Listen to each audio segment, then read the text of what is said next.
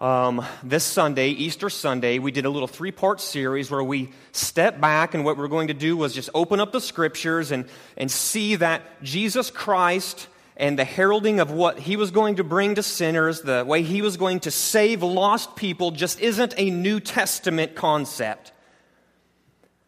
That the heralding of Christ and the way He was going to redeem lost people was God's plan A from the beginning.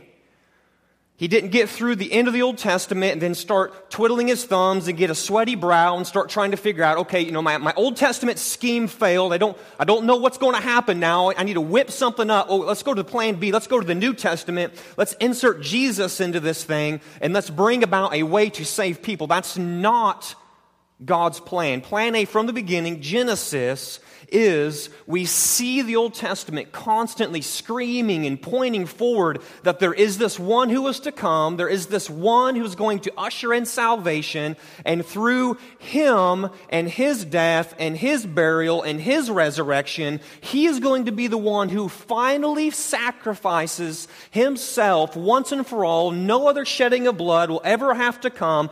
Through His actions, through His work, He will be able to be the one who redeems us and makes us right with God. And we're going to see that again today. So if you'll remember, as we open up Scriptures, Brian Hubert came to us through Genesis 22. We saw Abraham and Isaac. We saw how that foreshadows and points forward to Jesus as our substitute. Last week, Pastor John, he taught to us from Exodus chapter 12. We looked at the Passover, how the Passover lamb makes people right, and how Jesus ultimately is that Passover lamb. And so today what we're going to do is we're going to go to Isaiah chapter 53. So what we're going to do is something just a bit different. We're actually going to have sort of two main texts, so to speak. Our big main text is going to be Isaiah 53. So if you want to turn there and find Isaiah 53, but what we're going to do is look at Isaiah 53 through the lens of a person's encounter with this verse, with these verses, with this chapter of Isaiah, and that's going to be found in the book of Acts. We're going to see that there is an evangelist, a man who is telling people about Jesus named Philip. He's going to have an encounter with a person named the Ethiopian eunuch, and these two are going to have a conversation about Isaiah 53. So I'm going to have you find both of those places, because we're going to be looking at both of those scriptures, and we're going to learn what's going on in Isaiah 53 as we look through the lens of Philip and the Ethiopian eunuch as they encounter and interact around these verses from Acts chapter 8. But before we get started, what I want to do is just let the Word wash over us. We're going to read Isaiah 53. We're going to read verses 4 through 9. Then I'm going to pray, and then we will get started. These are the words of our God through our brother Isaiah as he penned this message about the suffering servant. This is Isaiah 53, verses 4 through 9. Surely He has borne our griefs and carried our sorrows, yet we esteemed Him stricken, smitten by God, and afflicted.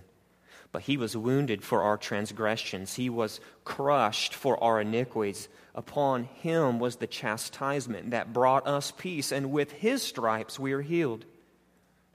All of us, all we like sheep have gone astray. We have turned every one to his own way, and the Lord has laid on Him the iniquity of us all. He was oppressed and He was afflicted, yet He opened not His mouth. Like a lamb that is led to the slaughter, and like a sheep that before its shearers is silent, so He opened not His mouth. By oppression and judgment He was taken away. And as for His generation, who considered that He was cut off out of the land of the living, stricken for the transgression of my people? And they made His grave with the wicked and with a rich man in his death, although he had done no violence, and there was no deceit in his mouth. Let's pray. Christ, we worship You on this Easter Sunday. We celebrate Your resurrection from the dead. Jesus, You strode forth as the victor, the conqueror of death, the conqueror of hell, and the conqueror of all opposing might. Jesus, You alone burst the bands of death and have trampled the powers of darkness, and it is You who live forever. Jesus, you came forth from the prison house of the grave, free and triumphant over Satan, sin, and death. Jesus, you were the man of sorrows who was crowned with thorns, but now rule and reign as the Lord of life, wreathed with glory. Once you bore no shame more deep than yours, no agony more bitter, no death more cruel, but now you have no exaltation more high, no life more glorious, no advocate more effective. What more could be done that you have done? Your death has brought us life. Your resurrection has brought us peace. Your ascension is our hope, and your prayers for your saints are my comfort. God, I pray that you would work now and through the proclamation of your word, that you, Holy Spirit, would find it pleasing to come and dwell in this place as we turn our mind's eye to Resurrection Sunday, the day that Christ burst the bonds of death and crushed death to death. This is the day we as believers come and magnify Christ, for no one in all of eternity past or eternity future could accomplish what our Lord Jesus Christ accomplished on this day, and that is cause for rejoicing. God, we love you. Through me now, your servant, magnify the Son, Jesus Christ. In Christ's name I pray. Amen. As I've said, all of the Old Testament is screaming forward to Christ. We've seen that in Genesis 22 2 weeks ago. We saw it last week in Exodus chapter 12. When you're reading through the Old Testament in various ways, various shapes, and various forms, we see Christ peaking and showing himself in some way, yes, a shadowy way, a way where we may not be able to say, yes, that specifically was Jesus of Nazareth, that one who was going to come, the Son of God cloaked in flesh, but we see these different things like the people popping up like Noah or Moses, or David, or we see various types of places like the temple, or sacrifices, different offerings, different way that the people of Israel are supposed to eat and not eat. We see different things like the prophets and the priests and the kings, and all of these from the Old Testament are supposed to come together in like a big flashing neon sign with an arrow pointing forward to the New Testament. And then you even have the people in the New Testament, the writers of the New Testament, going back and grabbing these things from the Old Testament, and they're weaving them all together so that they can present to us one solid, monolithic message that comes from Genesis to Revelation, where they grab all of this evidence, they put it before us and go, everything that you read in Scriptures is about Jesus Christ.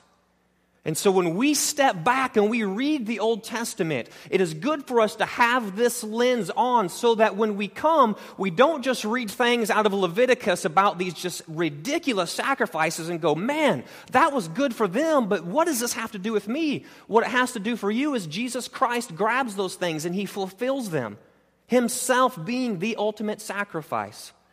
Why was it important for Israel to come together and worship at the temple? Because of this. The temple was the very place that the presence of God dwelt among his people. But now Jesus Christ, the temple of God, the very presence of God, has come and he has tabernacled with us. He has come and dwelt with us. And now we go forward as the temple of God with the very presence of God, the Holy Spirit living with us. See, all the Old Testament points to forward, comes together, finds its fulfillment in Christ.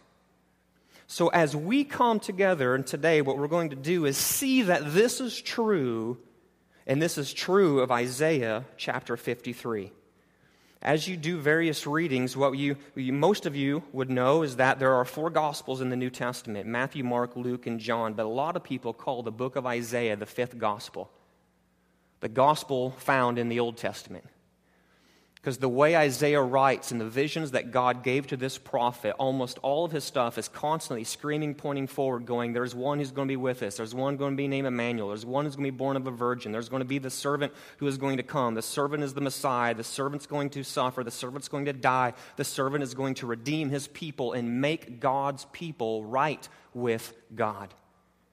And the book of Isaiah is constantly screaming and grabbing this theme of the Messiah, of the suffering servant, grabbing this truth, and it's going to ultimately point forward to Christ. So what we're going to do is we're going to step back and go, okay, if this is true, what is going on here? How do we work through this? What is going on in Isaiah chapter 53 that presents itself forward to us as, yes, this is talking about Jesus? And what we're going to do is we're going to step back and look at Acts chapter 8. So open up in your copy of Scripture. What we're going to do is work our way through Acts chapter 8, verses 26 through 35. And what you're going to see is that there's a key portion in here where Philip and the Ethiopian eunuch are going to come together and they're going to have a conversation that revolves around a couple of verses specifically out of Isaiah chapter 53. And so what I want you to do is just sort of think like you're watching a movie or a three-part play. So we're going to read a certain portion of the book of Acts, and we're going to see the Ethiopian eunuch is engaging, he's encountering, he's interacting with this text from Isaiah 53. And then, like most good movies, if they want to somehow present some information in just a non-bland way, a good movie can somehow or sometimes employ this idea of the flashback, right? There's some key bit of information that's going on in the present, but for us, the audience, since we don't know what's going on, the movie, the producer, the director presents a flashback, goes back to some key event in the past that informs this action that's going on in the present.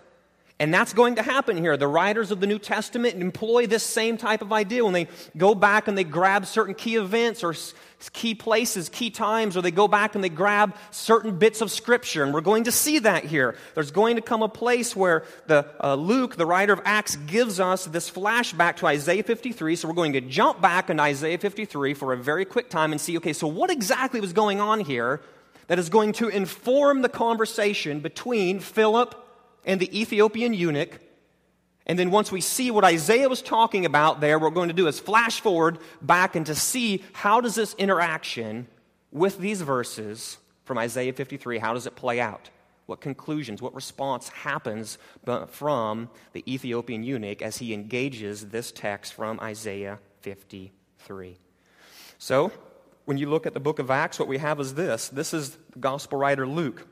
So Luke has the Gospel of Luke, and then he writes for us the Acts of the Disciples, the Acts of the Apostles.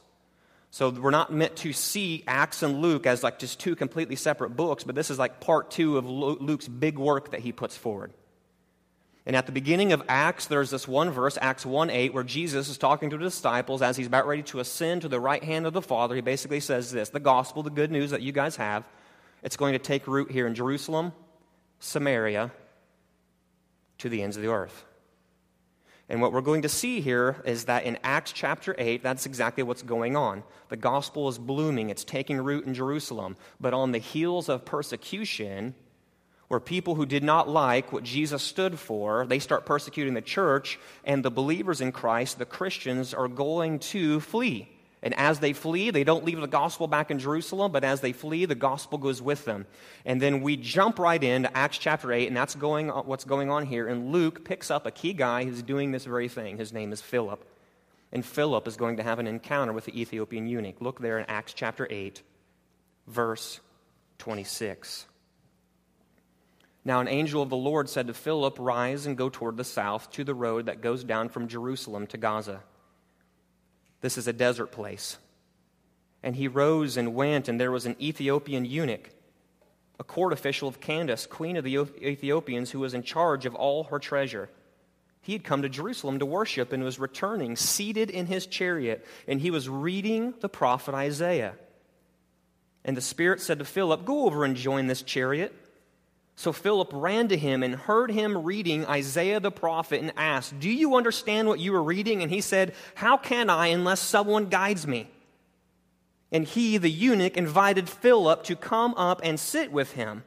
Now the passage of the scripture that he was reading was this: "Like a sheep he was led to the slaughter, and like a lamb before its shearer is silent, so he opens not his mouth. In his humiliation justice was denied him. Who can describe his generation? For his life is taken away from the earth." And the eunuch turned, looked to Philip, and said this: "About whom, I ask you, does the prophet say this? About himself or someone else?" So what we have here is a snapshot into Philip's life. The Spirit of God is leading Philip. Philip was up in Samaria. There was one key road that connected Jerusalem to this city called Gaza, which is on the Mediterranean rim right there. The last city that basically had a good, healthy water supply for anybody who was going from that area of the ancient Near East, where Israel was, down to where the Ethiopian eunuch would have been traveling, which would have been south of Egypt, was Gaza. If you want water to survive the trip until basically you get from Gaza down to Egypt, where you go is Gaza. And there is one direct route from Jerusalem, one road down to Gaza. And so as Philip is taking the gospel up in Samaria, the Spirit of God comes and says to him, you need to tuck tail quick. You need to go to Jerusalem, get on this road, and make your way down to Gaza. Why? For a certain point in time, he wasn't for sure. But then he rises up. He goes, God calls him, he says yes, and as he was going, there was an Ethiopian eunuch who was on this road going from Jerusalem, who was making his way down to Gaza. Why? Because he had come to Jerusalem to worship. And it wasn't uncommon in that day, as someone was to be reading something out loud. Most of us read quietly, but in that day, it was almost a proper act to when you were reading something, because not everyone necessarily could read, to be reading something out loud. And so you can almost picture this in your mind as Philip is walking up on this chariot. He's running toward it. The chariot is going from Jerusalem down to Gaza, and as Philip's getting closer, if we were like watching this movie or watching this play, you could almost hear the volume of the Ethiopian eunuch, his volume getting louder and louder as Philip comes running up on him. And as Philip is running up on him, he's hearing this guy reading from the book of Isaiah, what we would know as Isaiah chapter 53. And as Philip runs up on him, he hears him reading, and he asks him this question, do you understand what you are reading? And the guy says, man, I don't know what I'm reading. I know I'm reading Isaiah, but I can't make sense of what's going on, the context surrounding these two verses. I can't make sense specifically of these two verses, verses 7 and verses 8. And it draws the Ethiopian eunuch to ask a specific question of this text, which is the question that we should be asking, that anybody should be asking. Notice that there's a lot of language, the he and him language going on there. The Ethiopian eunuch picks up that as Isaiah is writing, in Isaiah chapter 53, he is speaking specifically about a key individual, a key figure. Right? Like a sheep, he was led to the slaughter. So he opens not his mouth. In his humiliation, justice was denied him. Who can describe his generation? For his life is taken away from the earth. And the scriptures show us that the question that comes on the Ethiopian eunuch's lips is the right question to be asking when reading this specific chapter. The scriptures don't chastise him. They don't step back and go, the buffoon. Of course he should know what's going on here. He's a God-fearer. He's been traveling to Jerusalem. He's been worshiping there. He's been reading. Well, of course he should know who this is talking about. The scriptures don't do that. The scriptures present for us that the question that should be on our mind as we interact specifically with Isaiah 53 is, who on earth is this guy? I mean, who can accomplish this stuff? And if we're watching that movie, that would be sort of that first part of that movie, or first part of that act where you see this engagement between Philip rushing up, asking, do you know what you're saying? The eunuch saying, I have no clue what's going on. I've just been reading Isaiah 53, 7 and 8. Who on earth is talking about? Who is this guy? What's going on here? And then what the movie would do in my mind's eye, as I see this playing out, is it would fade to black, and as it would fade to black, it would fade in on a scene several hundred years before, and what you have is this prophet Isaiah. And as he was writing, and as he is hearing from God, what he's doing is he's writing a portion of this book to people, to God's people. And specifically inside Isaiah, from chapter 40 to chapter 55, God is giving Isaiah a message of hope. Because in the book of Isaiah's lived around the 700s, but God knows that there's a time in the 500s where Isaiah's people specifically, the kingdom of Judah, they're going to be hauled off into slavery. And God is employing Isaiah almost 200-something years before his people, the kingdom of Judah, the southern kingdom, are hauled off into slavery. He is using Isaiah to write a message of hope. and I don't think it's a mistake here, that this man, this mystery man, this man that God simply calls my servant, the my servant individual pops up 4 different times in that little section of Isaiah's book, 40 to 55. And each time that my servant individual shows up, it's constantly revealing something new about him. My servant is going to do this. My servant is going to suffer. My servant is going to die. My servant is going to be wise. My servant will be exalted. My servant will bring redemption. He will bring salvation. He will be the one upon whom salvation comes to my people. And with each encounter, the first time, the second time, the third time, it's just a build-up, it's a build-up, it's a build-up, and then it explodes in Isaiah chapter 53 when we come and we read these verses specifically that we just read at the beginning right before I prayed. And it's no different. The people who would have read Isaiah's book the first time would have come to that same question. Who on earth is capable of doing these things?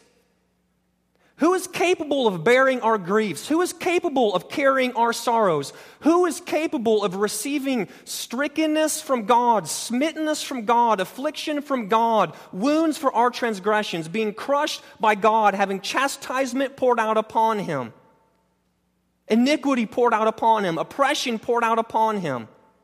And why on earth is he not going to open his mouth? Because if you read the rest of Isaiah 53, what you would see is he's actually receiving something unjust. He's not stricken, afflicted, and smitten because he had done wrong. He is receiving these things and he is perfectly innocent. Oppression and judgment come his way. He's not going to have a generation who flows beyond him. He was stricken for the transgression of God's people.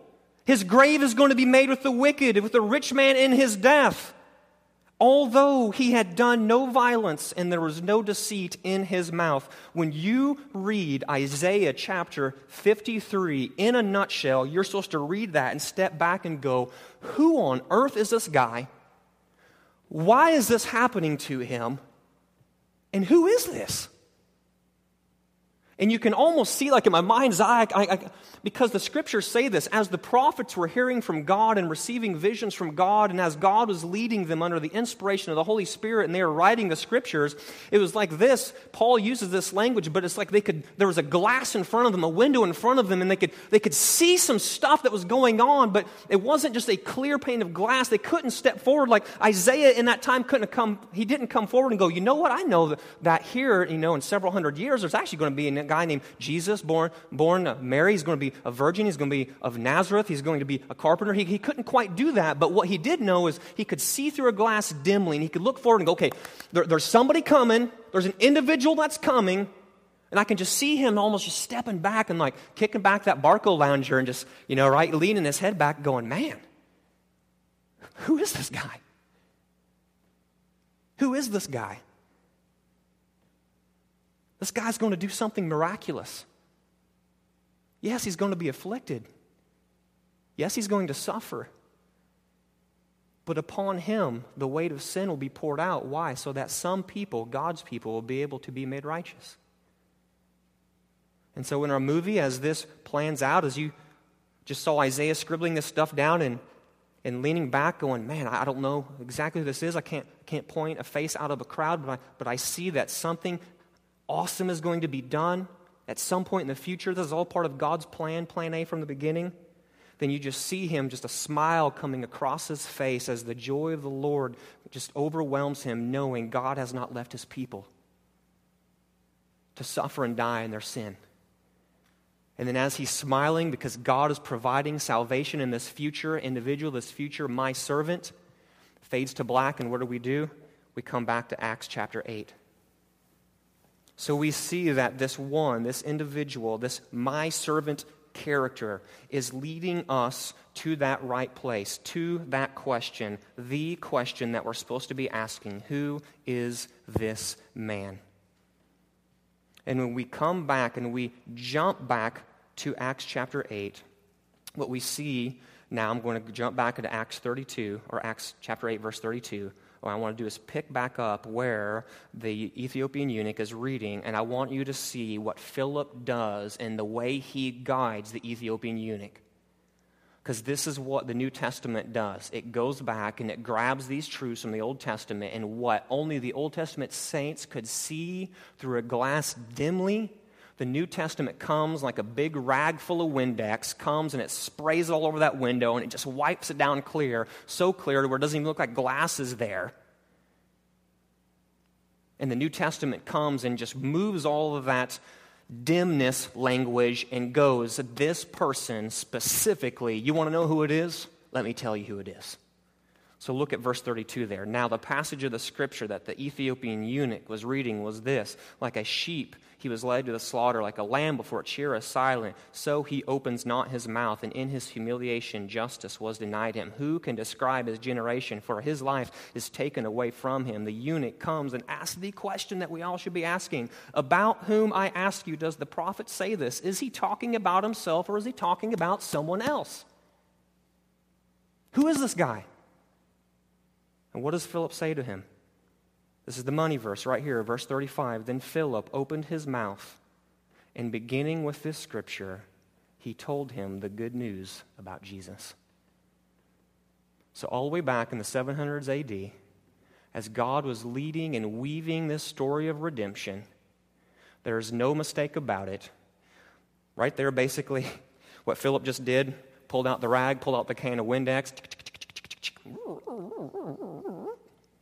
glass is clean. You don't have to wonder anymore. Isaiah 53 isn't just talking about some superhuman, some guy who is awesome, who's going to be afflicted even though he probably shouldn't have been, and then that's just sort of the end of the story.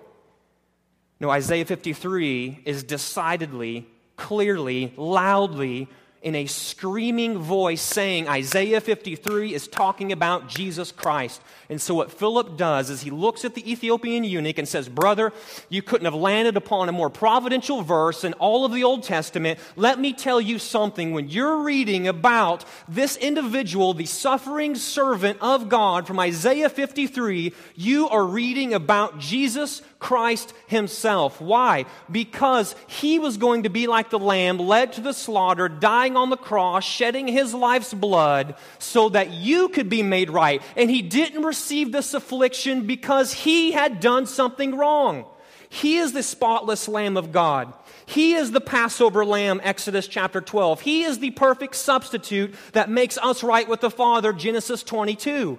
And so, Philip steps into this moment, this God-ordained, Spirit-filled moment, sees his chance, and he pounces on it and says, listen, what you need is the good news of Jesus Christ. Now, this teaches us something, right? Because what is going on with the Ethiopian eunuch? This guy isn't some pagan. He's not some lost-in-the-sauce guy who has no clue about anything. This is a religious dude. Ethiopian eunuch. Very devout, traveling from Ethiopia through desert wilderness to get up to Jerusalem so he could worship. That takes time in those days. This would have been like a multi-month trip, multi-dollar trip, lot of food, lot of storage. He's not stopping at the Motel 8 along the way. He's packing his stuff with him. He's packing his food with him. He's packing servants with him. And what's being implied here is like this isn't necessarily the first time this guy has done this. This is a routine for him. Very devout. He's willing to count the cost. He's willing to say, I'm willing to go from Ethiopia up to Jerusalem because I want to be in the place where God dwells. I want to go to this place. He's a God-fearer. Yes, he is not a Jew, but there was a category for people from the Old Testament as these people who were Gentiles, not ethnic Jews, standing on the outside looking in going, I see the God of the Jews, and I believe him to be the true God. And so what they were called were God-fearers. And Israel was to welcome these people in. This guy was a devout God-fearer, spending time, spending money, spending goods. He was a church-going guy, right? He wasn't just devout in Ethiopia. He was devout in the sense of where he wanted to be where God was. He was going to Jerusalem. This guy was a Bible-toting dude. He had the prophet Isaiah. He had a scroll. He spent his money so that he could get a copy of Scripture. So what you have is Philip interacting, engaging with a very devout, religious, church-going Bible guy. And as he walks up on him in Isaiah, reading Isaiah 53, and the Ethiopian eunuch is reading verses 7 and 8 of Isaiah 53, and the eunuch turns to him and says, I ask you, man, what's going on here? Who is this about? Is it about Isaiah? Is it about somebody else? And what you don't see Philip doing is going, man, I see you're a very devout, religious, church-going Bible guy. It's just talking about this guy named the Messiah, Jesus, but no big deal. I mean, you've got the church side right, you've got the Bible side right, you're very, very devout right, and then just off on your way. No, what you see is that from the scriptures here, that despite this guy being devout, despite this guy being a Bible guy, despite this guy, the Ethiopian eunuch, being a church-going guy, Philip realizes that yes, this guy is very religious, but this guy is very Christless.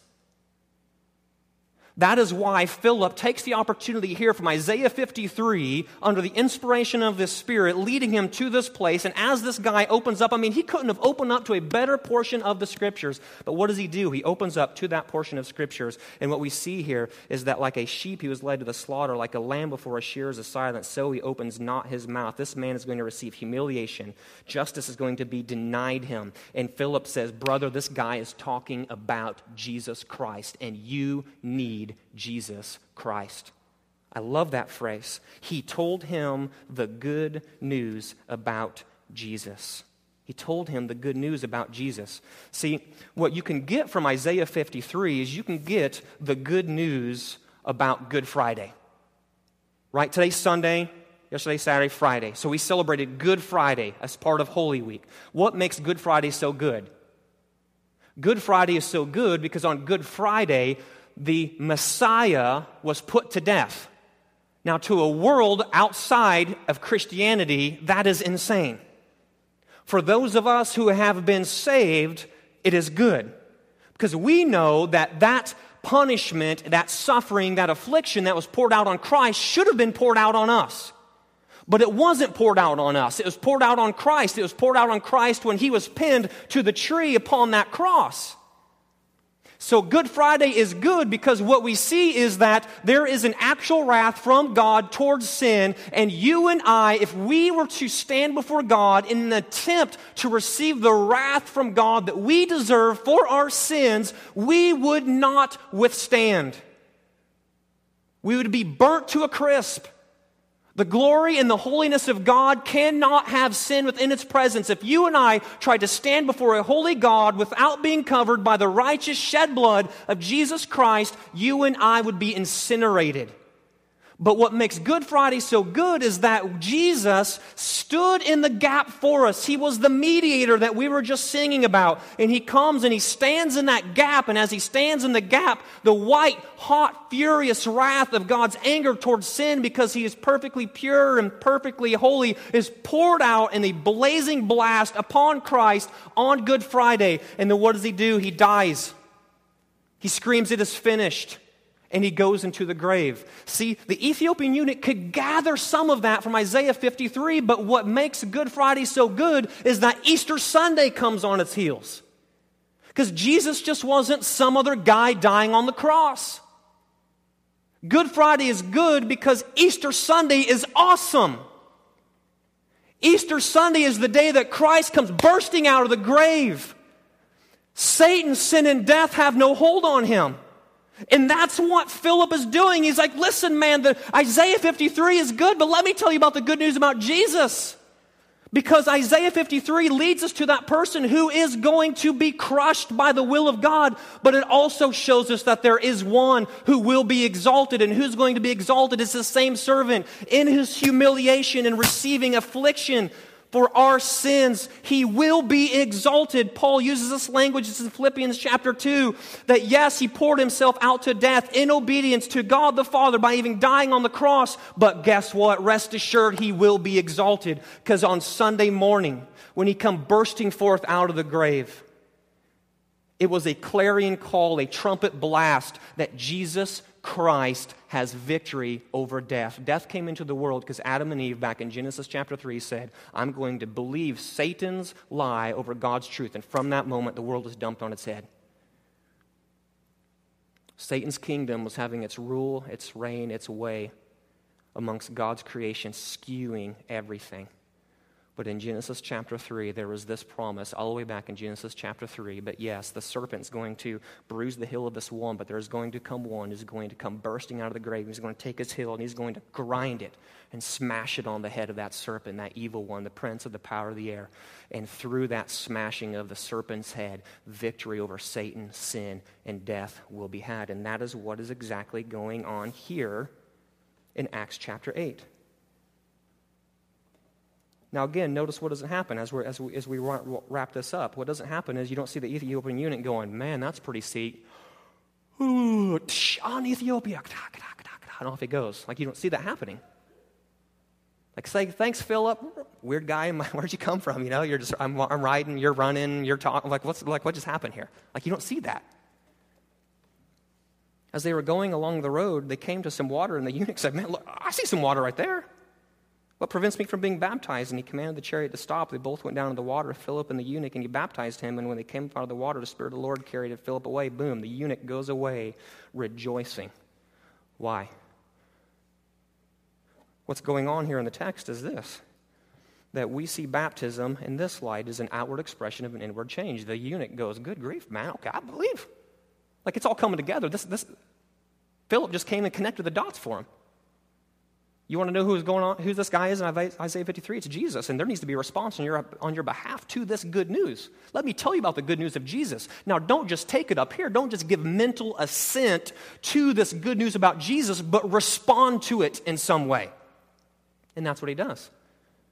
In confessing Christ, the inward nature of his heart goes away. It was once stony, but now it's made flesh. It was made soft, and through the preaching of the gospel come, the gospel is applied, and the Ethiopian eunuch stands back and goes, I need to somehow outwardly express like what just happened here. Hey, there's some water. Philip, baptize this guy. Bam, bam, up, off they go. And we get a little example there, right in Acts chapter 8, of someone encountering one of the most glorious portions of Scripture, Isaiah chapter 53. And what we see is that we see God in all of his majesty. We see man in his sin. And we see that Christ steps in through the preaching of the gospel through Philip. And as he preaches the gospel to him, he says, let me tell you the good news about Jesus. And we see that the eunuch responds rightly in repenting and placing his faith in Christ, baptizing, outward expression, boom, off he goes down the road rejoicing. Why? Because salvation has just come to him. And that's the good news of Easter. The good news of Easter, the reason why we celebrate is because for most of us here in this room, that is our story in some way, shape, or form. Right? We have somehow a story like this. I was running a hell-bound race. God orchestrated somebody in my life with enough guts to come and open their mouth and saying, bro, you're heading down the path to hell. Here's the good news about Jesus. The Holy Spirit somehow takes that guy's stumbling and bumbling words, it's applied to our heart, and then the trajectory that we were on heading toward hell is completely rearranged, and so now we're no longer going this way, but because of the Holy Spirit empowering the words of someone who told us about the gospel, the Holy Spirit comes, applies, dead heart, made alive, now I'm on a new trajectory. I now am an ambassador for Christ. Now I'm traveling the path towards heaven. Now I have the Spirit of God dwelling within me. And that's the good news of Easter, because those things could not be true if Christ did not rise from the grave. If Christ was not resurrected from the dead, we are most to be pitied. What on earth are we doing here? But because Christ did rise from the grave, we do have a hope of salvation. So let me challenge you guys with this here. My assumption is that most of us here are probably believers in Jesus Christ. Today is not a day to be squandered. We have 52 weeks out of the year where we come together and we celebrate. And 2 of them sort of peak pretty high on the scale, right? Christmas and Easter. Christmas is awesome. I mean, I'm not here to downplay Christmas. Right? The Son of God, a member of the Trinity, cloaked in flesh, born of the Virgin, coming down. I mean, that's crazy. That's awesome. That's good. We don't just sweep up that doctrine and toss it out the window. But brothers and sisters, the good news is, if the Son of God just came just to live on earth and to accomplish nothing, then I mean that's good. But what's good is this Sunday, Resurrection Sunday. Don't waste your Resurrection Sunday today. Most of us are going to be in places around people who are clueless. clueless, running a hell-bound race and happy about it, not giving two rips that they're on this trajectory going this way. So as we pray here, my prayer is going to be for you is that you would go, okay, God, I see Christ is the Old Testament, Christ is the New. Most likely some sort of Charlton Heston movie is probably going to be playing today on the TV or something. So use these things. Use conversation. Most people have a modicum of Christianity still floating in their world. Find that door and nudge your way into it and just say something good about Jesus Christ today. Show up with a smile on your face to your family event when everyone else is showing up with a frown because they're at the family event. And then you can show up with a smile on your face and be like, well, why are you so happy? Man, Christ is risen. They're going to look at you probably like you're a freak, but you've just said something good about Christ. Maybe that cousin that you hardly ever talk to over in the corner, maybe God is doing something like in his life like the Ethiopian eunuch, and he's going to hear you say something about Christ. Your uncle is going to look at you like you're a loon. But your cousin over in the corner is going to react, and maybe that's going to be the conversation where you get to talk about Jesus with him. Now, for some of you, you may not be believers here in this day, so what is your response to this? My challenge to you is this. Have you responded to this type of good news that you find within the accounts that we see in Acts? My challenge to you is that Jesus Christ was a historical figure who was both God and man, 100% God, 100% man, who stood in the gap, perfectly mediating on both parties. Because he was 100% God, he could mediate on God's behalf to us. Because he's 100% man, he could stand in the gap between man and God, and he could mediate on man's behalf to God. And the way that he mediated was this. He followed the Father's will. Isaiah 53 says it was the will of God to crush his Son. Why? Because that was the only hope of salvation. Don't give mental assent to this merely, but respond in repentance and faith. Let's pray. God, we love you and we thank you. We are excited for this day. God, I pray that you would shake the church, the big C, capital C church, you would shake the church loose from its stupor.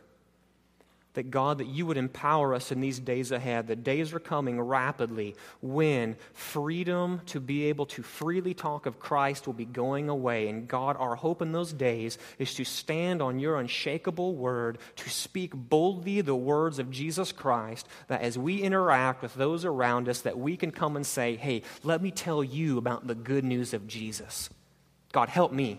Lead me in this way. Lead my brothers and sisters that have been hearing this message today in this way so that we would be used by Christ to expand the kingdom of King Jesus, seeing lost people transferred from the domain of darkness into the kingdom of the Son.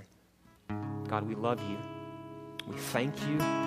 We rejoice that he is risen. Christ is risen. Satan, sin, and death crushed to death. Christ stands as the champion, as the victor. And God, this stirs our hearts because sin no longer is our master, but Christ is our master. So God, we love you and we thank you. We pray this in Jesus' name.